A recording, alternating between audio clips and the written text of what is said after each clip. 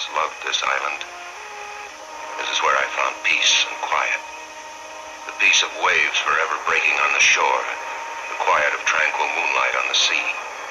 But when the night wind rises and the fingers of fog steal in, they say you can hear voices. They say it's the dead growing restless and calling to the living. I never believed it until that evening Vi came looking for me. But you always knew that marriage was out. I never lied to you. But I always thought that... Look, Vi, whatever you thought is your business. But it's all over. It's finished. You should never have come here, and you'll be doing yourself a favor if you take the first boat back. I can't go back without you. Please come back with me, Tom. Just tell me you changed your mind.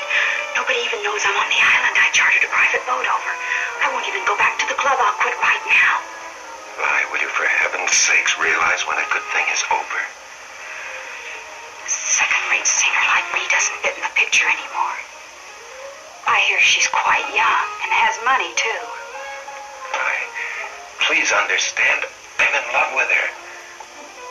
I need you, Tom. No one will ever love you more than I do. Sorry, Vi.